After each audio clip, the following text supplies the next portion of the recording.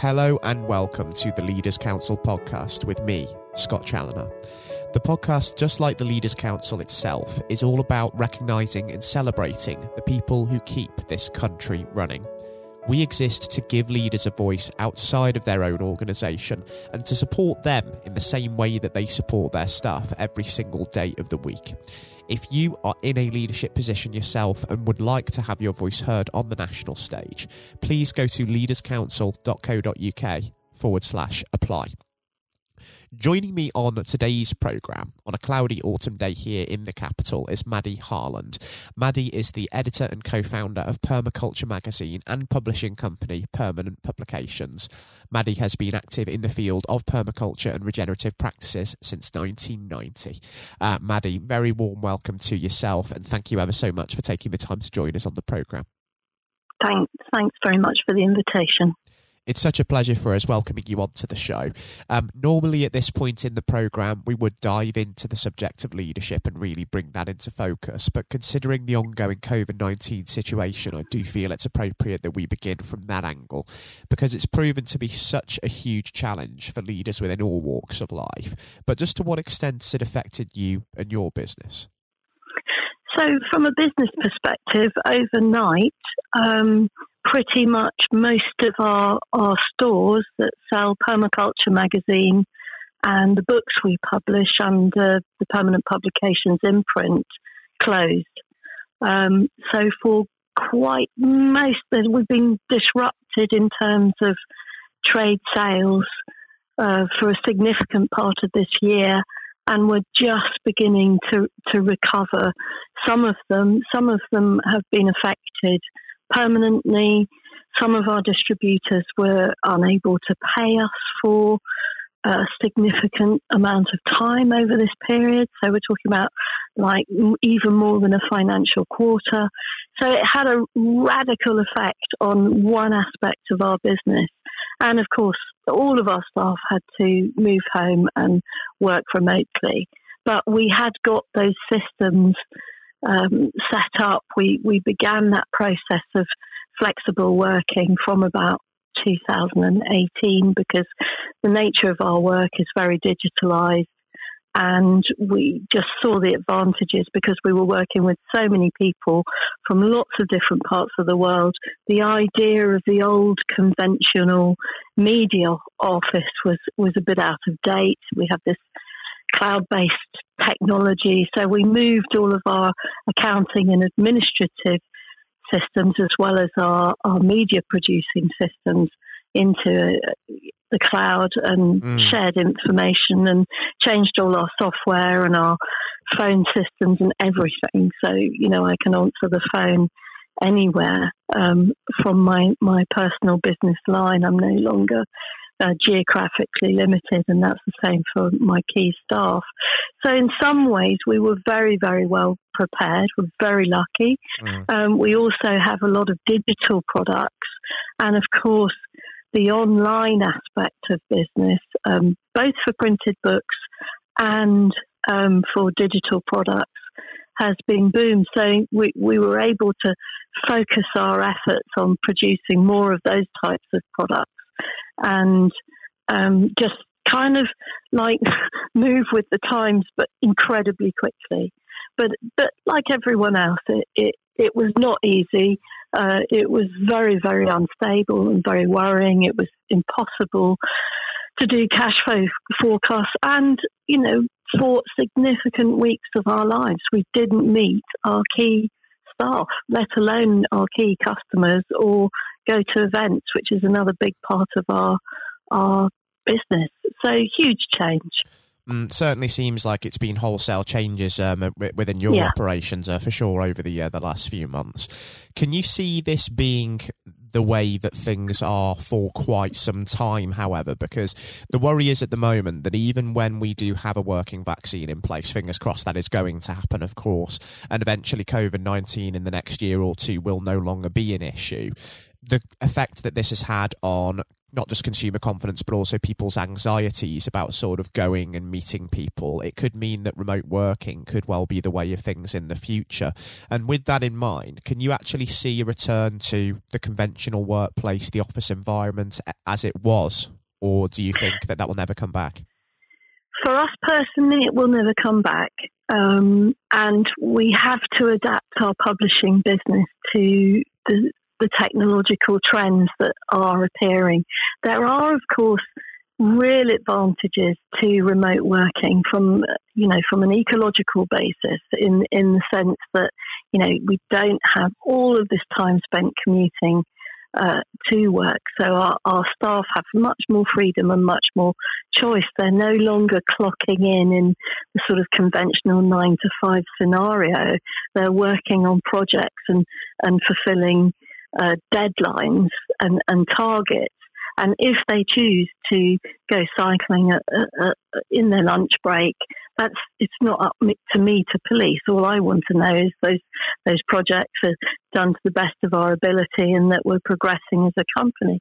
So we've very much changed the working model of how we are productive as colleagues together.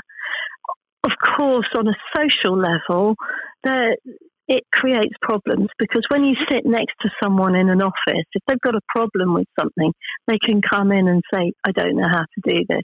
When you work remotely, it's a Zoom call. And even then, sometimes when you're dealing with software, you actually need someone with you or at least a screen share so that you can resolve the problem.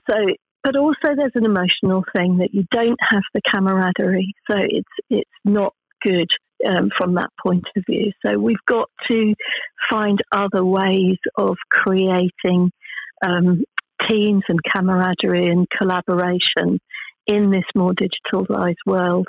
And of course, we've got high street needs to be radically rethought and repurposed. We're never going to go back with online business to the high street of old and the same kind of static commerce that we have in town. So we've got to rethink our whole town planning and design.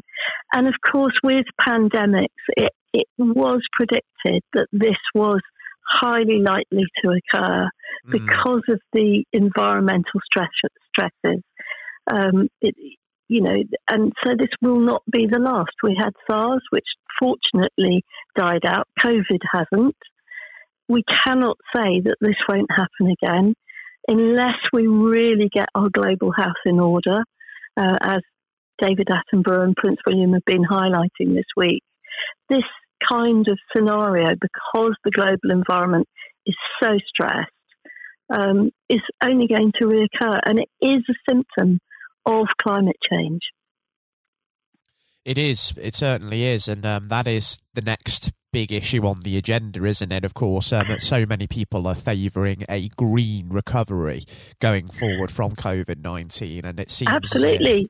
Does seem as if, fortunately, the Prime Minister's ambitions for that green recovery certainly haven't been hampered by COVID-19. But it just highlights just how important it is that today's leaders really consider that going forward from here. Because, I totally agree, and scientifically, there is a 93% chance that this planet will be more than 4 degrees warmer than it is today by the end of the century. And that is completely unprecedented in human history and will have incredibly wide-reaching and disastrous proportions. And I don't want to be a merchant of doom, but as someone, CEO of a company, we have to look longer than short-term, 5 years, and look into the future and look at our ways that we trade our technology, where we invest our money, how we curb some of the excesses of our resource management and destructiveness on this planet, and really think about what is it going to be like for future generations. That is the big question. What is it going to be like for the generations of the future, for sure? And just for those people out there that are looking at this situation and are probably very disheartened by what COVID has done to their employment prospects, as a business leader yourself, do you have anything to say to those people to really get them to pick their heads up and get them on the road to success? Because whereas we see high street brands, especially some of the big retailers, starting to fail, there are going to be opportunities for young entrepreneurs out there to really cash in. There are. I mean, I at the moment I'm living with my children before they move on, but my family are actually artists, performing musicians, songwriters, and work in the theatre industry. So I'm acutely aware of how disastrous the collapse of the arts is.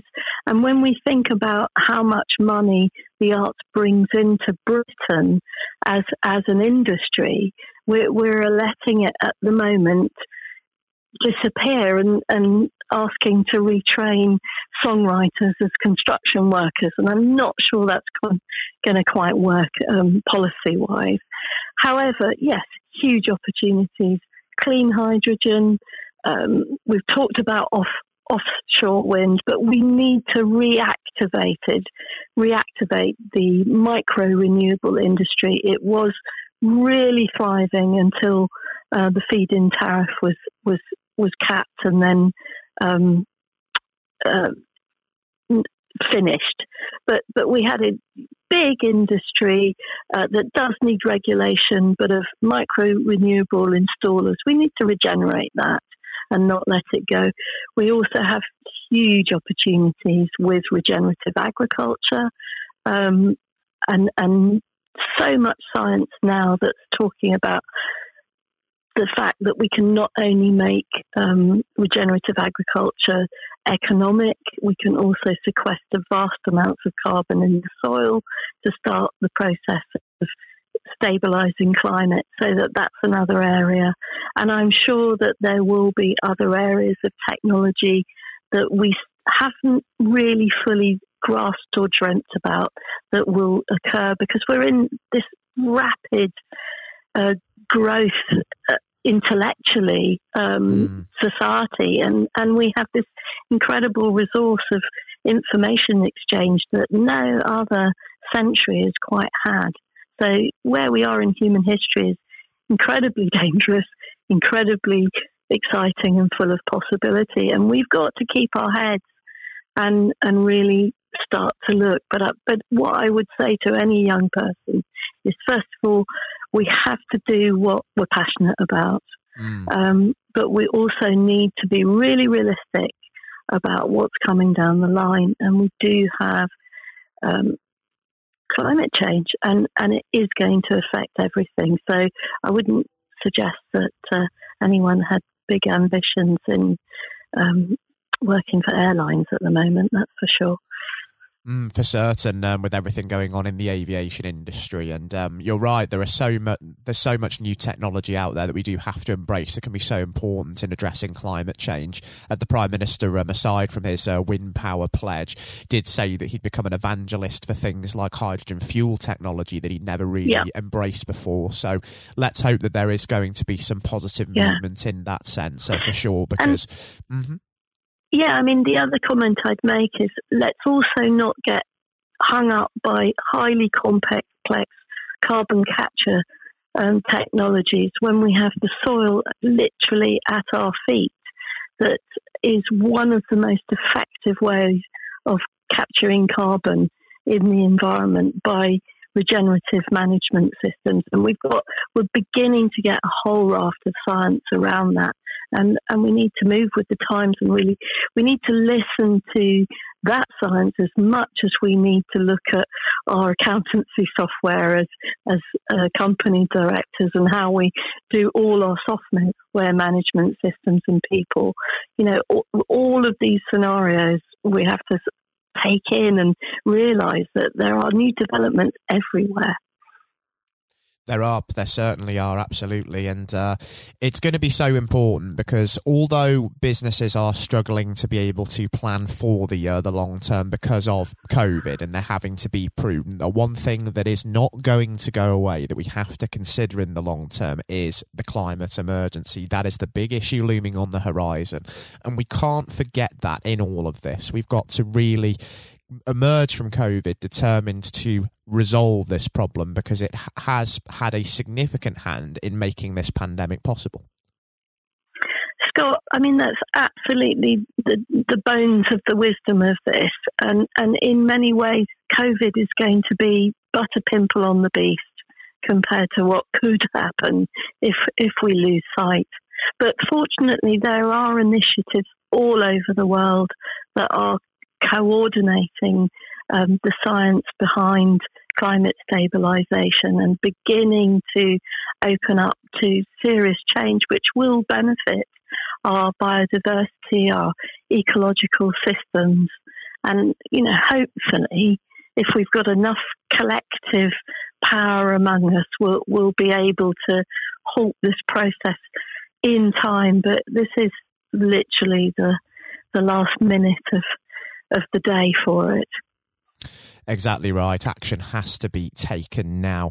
And the future is something that I certainly would like to talk about before we do wrap things up on today's programme, because over the course of the next year, we know we're going to be stuck in the rut of the new normal for at least a good portion of it until there is hopefully a working vaccine in place. But as we sort of get to grips with that challenge, hopefully leave COVID-19 behind and begin to look to the long-term future, what are permaculture's plans and the plans of Permanent Publications, and what is it that you're really hoping to see with regard to the climate emergency over the next few years? Okay, so from the point of view of business plans, we are particularly in Permaculture Magazine trying to create in every issues possibilities. So find projects that are doing best practice work for not even the new normal, but the new world that we could enter if we all embrace some of these ideas. So we're looking at best practice projects and we're encouraging this development and aspects of sort of practical environmentalism, but with vision. So this isn't sort of hair shirt stuff. This is very much about people living healthy, wholesome lives, both in the city and rurally in this country and beyond. So that's our first move. We have a program of book publishing. One of the results of COVID is it got a lot of people thinking about food and their personal resilience and how, the supermarkets can empty so quickly because it's a just-in-time system, and they didn't want to feel so vulnerable. So we have loads of people growing veg for the first time and looking at their energy systems in the house. So I would like to see a whole support and retraining for the sort of household level of the economy. We've got so much old housing stock that's leaky and inefficient. I've mentioned micro renewable programs as well as the big offshore wind and clean hydrogen. All these areas can be supported and enhanced with government policy, and it will kickstart the economy, and it will be that sort of green revival that many of us have been waiting for decades. That's certainly, and we won't get left behind. I mean, the important thing is not to get left behind by being stuck in our old fossil fuel inefficient ways. Exactly right. Fossil fuels are something that we are going to have to decisively leave behind, and it's going to be a transition, a huge transition over the next 10 years, because 2030, of course, is expected to be around the time that conventional engines start to be phased out, the diesel engines, petrol engines, for more green vehicles. So it's going to be a 10 years of real change coming up towards that sort of time, and it's going to be critical to make net zero carbon emissions by 2050 possible at all. And we've got to make the greatest effort not to create even more division in this country and in the British Isles. You know, we've got to bring every region of this country to this place of development. We can't. The southeast is choked, and is the change I live in the southeast is so intense in the last 30 years, for example, and we need to make sure that all of the regions are involved in this and share this green process, really greening process. Exactly right, and hopefully that is something that we are going to see over the next few months and indeed the next few years. Let's keep our fingers crossed that we do start to see some real positive trajectory toward the Prime Minister's green ambitions, as he's been talking about over the last couple of weeks, for sure, because there does need to be tangible action, that is for certain. And I actually think, Maddy, it would be wonderful at some point in the next year to actually catch up and have you back on the programme, just to see how, of course, you're getting on behind the scenes, but also we can just reassess whether we are starting to see some positive steps towards that green recovery. I'd love to. That would be great. Thank you very much. I think it would be fantastic. I've had such an enjoyable time welcoming you onto the show today to discuss your views on all of this.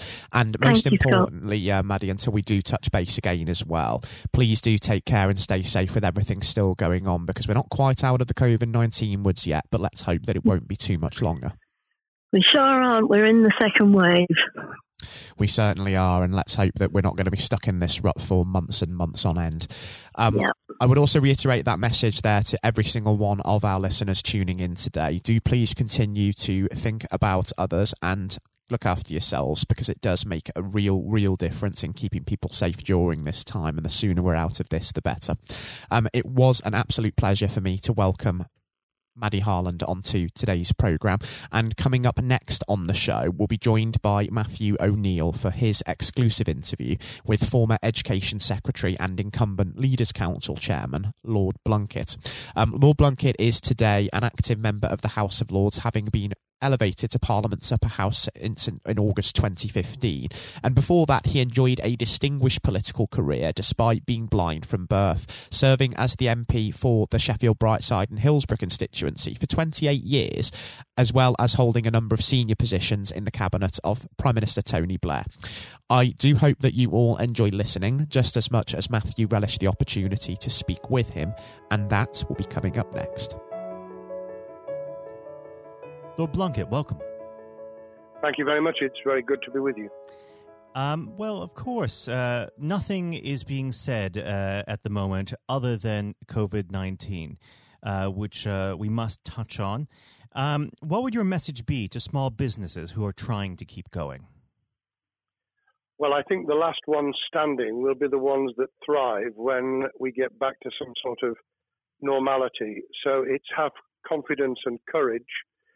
Obviously take advantage as far as you can of the government help. I think that Rishi Sunak, the Chancellor, has gone about as far as you could have expected in the circumstances. There are obviously small businesses that fall between the cracks. Those who don't have defined premises can't benefit from the business rate waiver, have not really been able to demonstrate that they can adhere to the PAYE for furloughing staff, and of course whether they can receive the grant, 10,000 or 25,000. All of those who can are obviously able at least to benefit from that for the time being and look to the future. But I think the second thing to say, and they don't need me to tell them this as a politician who did once do a business studies qualification, which is that it will be a different world, and being able to think about how that world will look in a year's time and be creative about it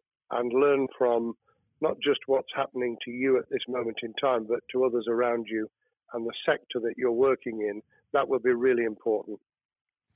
Do you feel that the long-term effects of the COVID-19 outbreak will in some ways be positive for British industry?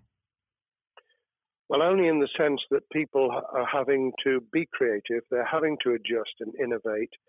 Therefore, they're thinking about more productive, if you like, greater productivity ways of delivering the same service or delivering the same products. And in that sense, I think we'll have temporarily at least very much higher unemployment than we've become used to, but we'll probably have a burst of productivity, which will help with the recovery. Whether it will help with the inequity of the way in which our economy is imbalanced, both between services and productivity and the production of goods and services, I'm not sure.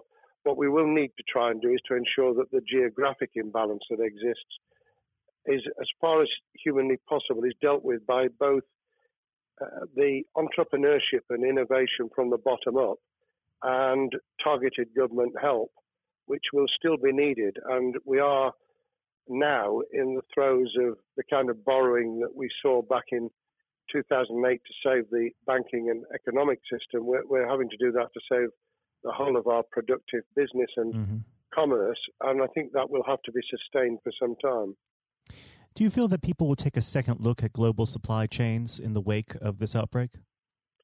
I think there's going to be much more creative ways of using local supply and linking up inside sectors much more effectively. And I hope that the Leaders' Council will be able to play a part in that, in the sense that people who have something in common, a synergy in terms of what they're delivering, whether it's a service or whether it's manufacturing or whatever, will be able to see that there's a good outcome from knowing the sector better, linking with people, not just geographically, locally, but those in this country who may not have been on the radar in terms of what they produced for the supply chain. And of course, ensuring, because there's quite a lot of fraud going on as we speak with people getting into cyber attacks, that they'll also take account of going into the cyber security side effectively as well. The more we are online, the more people who are working from home, the more vulnerable those businesses and their supply chain become. And that's something to think about as well. How important is strong leadership at the moment? Well, I actually think that it's brought to the fore leadership in a whole range of areas, from obviously government itself, and there's been ups and downs with the Prime Minister's severe illness, but all the way through the public and private sector, people have, to use the jargon, stepped up, and they've shown local, regional, national level the kind of leadership that Britain historically was very good at. Regrettably, we've not seen the same on the international scene for all kinds of reasons, but maybe we will in future. So I think out of this will come experience of people who have seen an opportunity to do good, as well as seen an opportunity to provide a good service or goods, including, for instance, shortages for the health and social care system, the food chain and the like.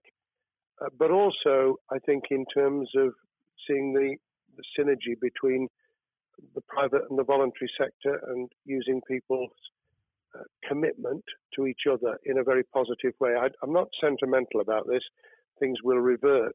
But actually, I think there's a kind of moment of moral judgment of people feeling that they've got a role to play outside the immediate survival that they're engaged in. And if we can hang on to a little bit of that social responsibility, that will be a very positive outcome. Absolutely. Now, what's your broad view of how the government is responding to this? Are you broadly supportive of their measures? Well, it may surprise people to hear that I have been very supportive. Of course, there's been legitimate criticisms about the speed of response on protective equipment and on issues relating to testing. But my own view is very similar to the challenge that was made to the Prime Minister of Italy, when people said, why didn't you close Italy down faster? And he said, a fortnight before we did it, I would have been considered to be a madman and nobody would have agreed to do it if I'd tried to move too quickly. And I think that's something that we need to reflect on here in the UK. We may have seen the signals elsewhere across the world and taken them more seriously at the time. Hindsight is a wonderful thing. But as someone who's a had his life in the opposite political party to the present government. I think that with some hiccups and mistakes, they've not done a bad job in what has been incredibly difficult circumstances. And you're absolutely right. In a liberal democracy that we live in, it's very difficult for people to swallow orders given to them from government. Well, the UK and the US, and to some extent the Scandinavian countries, have a very different history and therefore interest in maintaining the freedom to decide and the persuasion and consent that's required. Those countries that have experienced one way or another totalitarianism over the last century have a slightly different way of coming at this. I don't want to exaggerate it, but I think that that's why getting the balance right of getting people to go along with what you want them to do in their interests as well as the nation as a whole is a sensible, proportional balance. And I think we now need to adjust to the coming out of the crisis gradually, readjusting to recovery in the same way. Now, something you've mentioned recently on this balance is the police overreach in the enforcement of the COVID-19 structures that have been put in place. What have they done right, and where have they gone too far? Well, I think that they were interpreting what was not necessarily as clear advice as it might have been for all kinds of reasons, because people were feeling their way. I think what's come out of it has been a demonstration by local police services in some parts of the country that they could get people to do what was needed without the heavy hand of drones overhead or people being told that they shouldn't be walking in the street, because this was all about self-isolation, not incarceration. It was about getting people not to pass the infection on to each other and therefore to provide distance rather than to make our lives a misery. Those police services that adopted that policing by consent and chivying people along did really well. Those who went over the top, I think, soon got a very substantial pushback. And one of the strengths of our democracy is that you could have that debate. People could say, I'm terribly sorry, we think the police force in our area has gone over the top. And that in itself is a constraint and a readjustment. That's another strength of living in a country where you can have opinions and express them without actually being thought to be a fool. Now, of course, the government has faced criticism that they were slow to react, and Boris Johnson wasn't present at the early COVID-19 COBRA meetings. Now, Number 10 has claimed that this is normal practice. The health secretary often chairs COBRA meetings related to health. Does this tally with your experience as a Secretary of State, or would you have expected the PM to be more hands-on during the initial stages? I think different prime ministers do have a very different style. And Boris's style, which I think will now be considerably adjusted, was very swashbuckling. In some senses, delegating is a good thing, as every leader of every business or public service knows. Those who try to pull too much into themselves end up with a massive bottleneck, great failure of trust, and the inability of people to show what they're worth and to demonstrate their capability.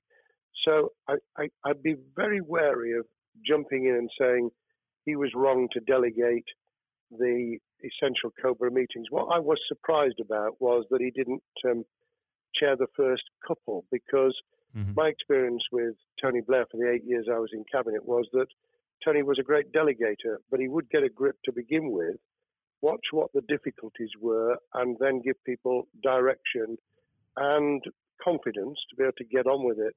So looking back, I think Boris himself probably thinks, God, I wish I'd spotted the signals from elsewhere in the world more rapidly, and I'd just been there. However, this also raises another issue. All of us in positions of leadership need good teams around us. I think after this is over, he will be assessing those who really did step up and those who demonstrated their inadequacy. I think we'll probably end up in a year's time with a much stronger cabinet than we have today. Well, absolutely. And of course, we've seen a significant drop in the visibility of certain special advisors like Dominic Cummings during this entire period. So it'd be interesting to see how that pans out. It's certainly readjusted the role of those behind the scenes with those who should be taking the decisions, having received advice. Obviously, there's been a complete transformation in the profile of experts, if I might use that term, who'd previously been denigrated. Mm-hmm. Scientists, medics, people with behavioral science understanding. My only criticism was, were we getting wide enough advice? Were we narrowing it too much to a couple of key centres in London? But that's because I've always been adverse to everything being London-centric. I think there's great expertise, wisdom, experience out in the sticks, and we should use it. Rightly so. Now, was pandemic planning part of your time as a minister, particularly perhaps when you were Home Secretary? Well, it was, but it was on the back of risk arising out of counter-terrorism measures. Right. I was the Home Secretary for 3 months when the attack took place in September 2001 on the World Trade Center and beyond. We did an enormous amount of scenario planning, both desktop and real. On the back of that, it was very heavily orientated to future developing terrorism risk. I certainly got involved with talking about pandemics. I remember being at a seminar in Edinburgh where the university there had done a lot of work itself on the issue of pandemics. And of course, we saw SARS and other things emerging. I think people have criticised the government for not picking up the report from 2015, 5 years ago. I think that what happens is human nature kicks in. You deal with what you're immediately faced with. You can sponsor reports, and this is true of business planning, of course, as well, and scenario planning for what business continuity will look like, recovery plans for business, what will happen if there's a cyber attack, what happens if there's an energy shutdown.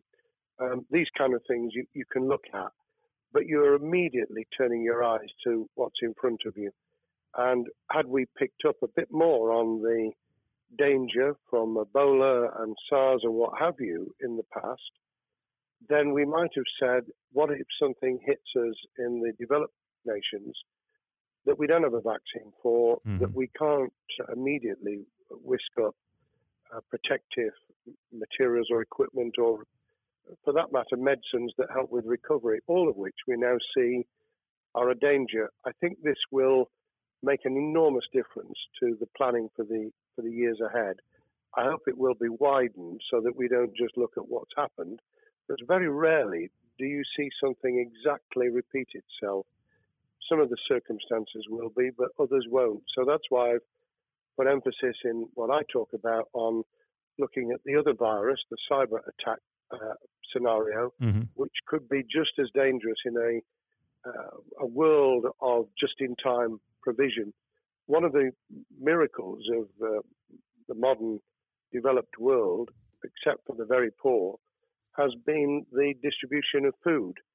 A lot of it on computerized, technologically advanced systems. If that were to come down, we'd be in real trouble. So I think we need to think those sort of scenarios as well. So have a full plan across both sectors, biological warfare, pandemics, and cyber warfare. Yes, and to do so on different levels.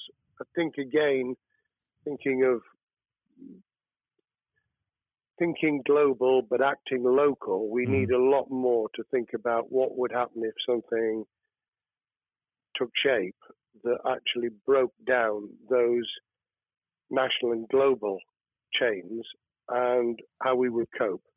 And without, obviously, we've got enough fear and anxiety to last a lifetime. Without creating even more anxiety, we can think about those things for the future in a more rational way, I think. Now, aside from the physical threat of the virus, one of the things that people are vastly worried about is the effect on the economy, not just the national economy, but also the world economy. Now, it has been said by certain parties, and I'd like to garner your thoughts on this. Is there a danger of the effects of the lockdown being even worse than those of the virus? Were it be prolonged, I fear that balance would tip the other way. It is about proportionality. It is about balance. It's the wisdom of Solomon, really, to get the moment right when you start to move and then to move quickly. There's no doubt whatsoever that we are stocking up, not just on the economic and employment front, which will be devastating enough, but on the health and social well-being front, enormous challenges, and they will need careful handling because there's a lot of people whose lives, for a variety of reasons, are at risk in the future on a scale that we've been dealing with over the immediate handling of the pandemic, concentrating really hard on those affected by COVID-19, those sadly who have died or been seriously incapacitated. That will roll over into the economic, the social, the mental health and cultural well-being of the nation, and that will need all of us to pull together as well. Absolutely. Now, do you believe the government's doing enough for business? I think that the speed of reaction once the scale of the pandemic was clear was very good. I've praised Rishi Sunak for his action. Remember, a chancellor who only just come into office was planning to deliver the budget in the middle of March and has had at least three equivalent budgets since. I think he's handled it very well. Understandably worried now about what we're doing to our economy. The level of borrowing is sustainable because of low interest rates, but it reaches a point, of course, where it tips over so that you can't then do the kind of structural investment requirements that the government were laying out before and in the March budget. And those will have their consequences as well as a planned payback over many years. I think we've learned something over the last few months. We needed to take immediate action. We don't want another round of austerity equivalent from 2010 through to 2019. I don't think the nation, on the back of what's happened and the challenges we have, could take that. And therefore, we need a different plan, economic plan, over a much longer period, just as we did from the Second World War all the way through to 2002, when the final American loans were paid off. Now, of course, one thing that's on everyone's lips, how much longer do you believe that the lockdown can go on for? I believe that we need to be substantially back in action as an economy in June. This obviously is led in terms of places where people would meet in large numbers, having to adjust to the fact that it will be longer for them. And sadly, that will involve business closures. It's why the Chancellor extended the furlough scheme to the end of June. Mm-hmm. But unless we get things moving in June, I think we'll run into the summer where all kinds of services and industries will have a chain reaction effect. And what happens with one will then have a major impact on another. And then you get the skittle effect where things get knocked down that you hadn't perceived were going to be affected. So I very much, if I were in government, and I always think of things in that context, what would I do if I were in government?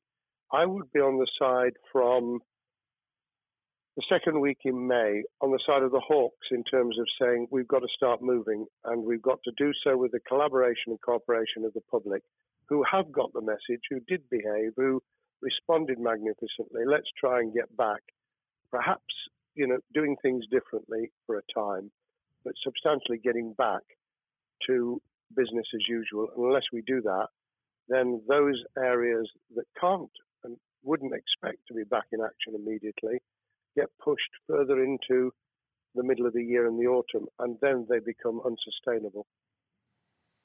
Now, of course, one of the other major developments we've had recently are the changes in the Labour Party. So if we could just speak on the Labour Party for a while.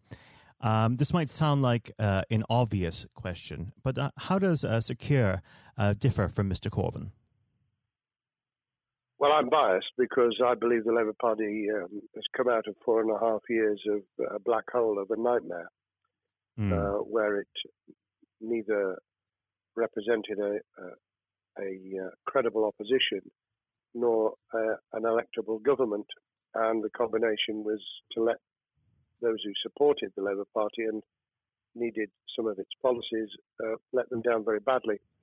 Sir Keir Starmer both is a highly intelligent, professional lawyer who, as Director of Public Prosecutions, led the service well, had to take difficult decisions at a time of austerity, understands the world beyond Labour members, but has been able to do business with those who originally supported Jeremy Corbyn and was able to command support from them. His creation of a balanced shadow ministerial team has been very encouraging. I supported Lisa Nandy, who he's made Shadow Foreign Secretary, because I thought she understood the north of England and the disaffected former Labour voters. But I believe that Sir Keir has taken on board those who have something really sensible to offer, and I believe he will be both a great leader of the opposition. More importantly, he will then present himself as a credible alternative Prime Minister. And all governments need an alternative government at their shoulder. It was true of us from 97, and it took the Conservatives some time to recover and to get to that position, but they did, and the Labour Party will, and that's crucial for our democracy. All of us need to understand and appreciate that a living, breathing, functioning democracy requires a credible, confident, and in many ways supportable opposition, as well as a government that we clearly want to do well, because none of us want, as we didn't with the COVID crisis, none of us want the government to fail. We want to see our economy recover. We want our social well-being to be taken into account. We want to overcome deep-seated inequality and poverty, and we want to do it with enterprise and entrepreneurship and business playing their role, and that is about leadership nationally, locally, in the private and the public sector, people with ideas, with confidence, with the ability to pull teams around them, above all, to have some idea of what it is they want to achieve and a very good idea as to how to achieve it. Now, of course, one of the biggest problems Sir Keir is facing will be tackling the party's anti-Semitism problem. There has been a recent internal report that has been quite damning. What's your response to that report, and what does Sir Keir need to do in response? Well, there are two reports. One which is being produced by the Equality and Human Rights Commission, which he will, and has already indicated, will implement in full. The second was a leaked report put together by the supporters of Jeremy Corbyn, 800 pages of private interchanges on social media, which he has, Keir Starmer, set up an investigation to identify who did it, who leaked it, what the content was, does it have any salience and lessons for us, and where necessary, action will be taken.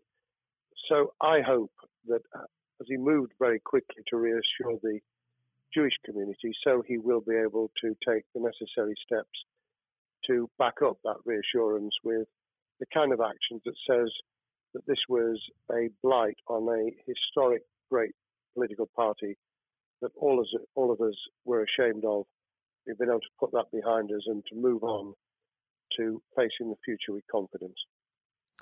What's the one key thing that Secure needs to do to restore Labour as an election-winning party?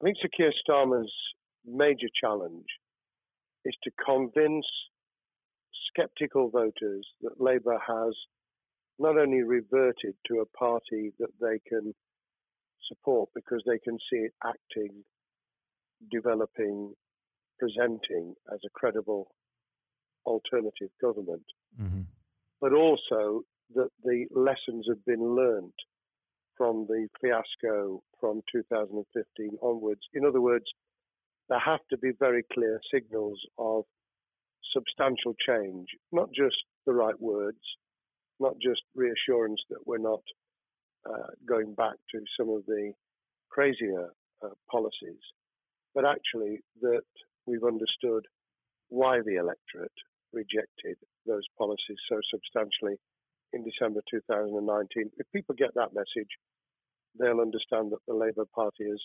changed, as it did in the 1980s and early 90s, to become the electable government with the greatest majority in historic majority, even greater than 1945, which I was privileged to be able to take advantage of in 1997 when I joined the cabinet. Now, I know what your answer is going to be to this question, but indulge me. Do you think Secure has what it takes to be PM? Yes, I do. I think he has the background, he has the experience, he has the professionalism, he has the forensic mindset, and he has the confidence to have put a team around him which will ensure that it will work. And those elements are true of all leaders. Ideas, the ability to build a team, to have confidence in that team, and to be able to demonstrate leadership in practice, sometimes at the most difficult times. And, you know, the Leaders' Council, those sharing their thoughts with the kind of thing that we're doing now with a podcast, but also joining us in linking up in that network of people who can support and help each other and learn from each other. That is what needs to be done in politics as it needs to be done in business. Thank you very much indeed, Matthew. Well, thank you for coming on the program. It's been an absolute pleasure, and I look forward to speaking with you again. Thank you very much, and good luck to all those listening in what has been a nightmare scenario. Good luck for the future. Have courage, have confidence, and yes, listen to those who know more about business than I ever will. Thank you, Lord Blunkett. Thank you. This has been the Leaders' Council podcast. Thank you for celebrating excellence in leadership with us. I've been your host, Scott Challoner. Until next time, goodbye. Thank you for listening to our podcast. The views expressed within the podcast do not reflect the views of the Leaders' Council of Great Britain and Northern Ireland, its parent company or subsidiaries, members of staff, or other guests of any other person therein associated.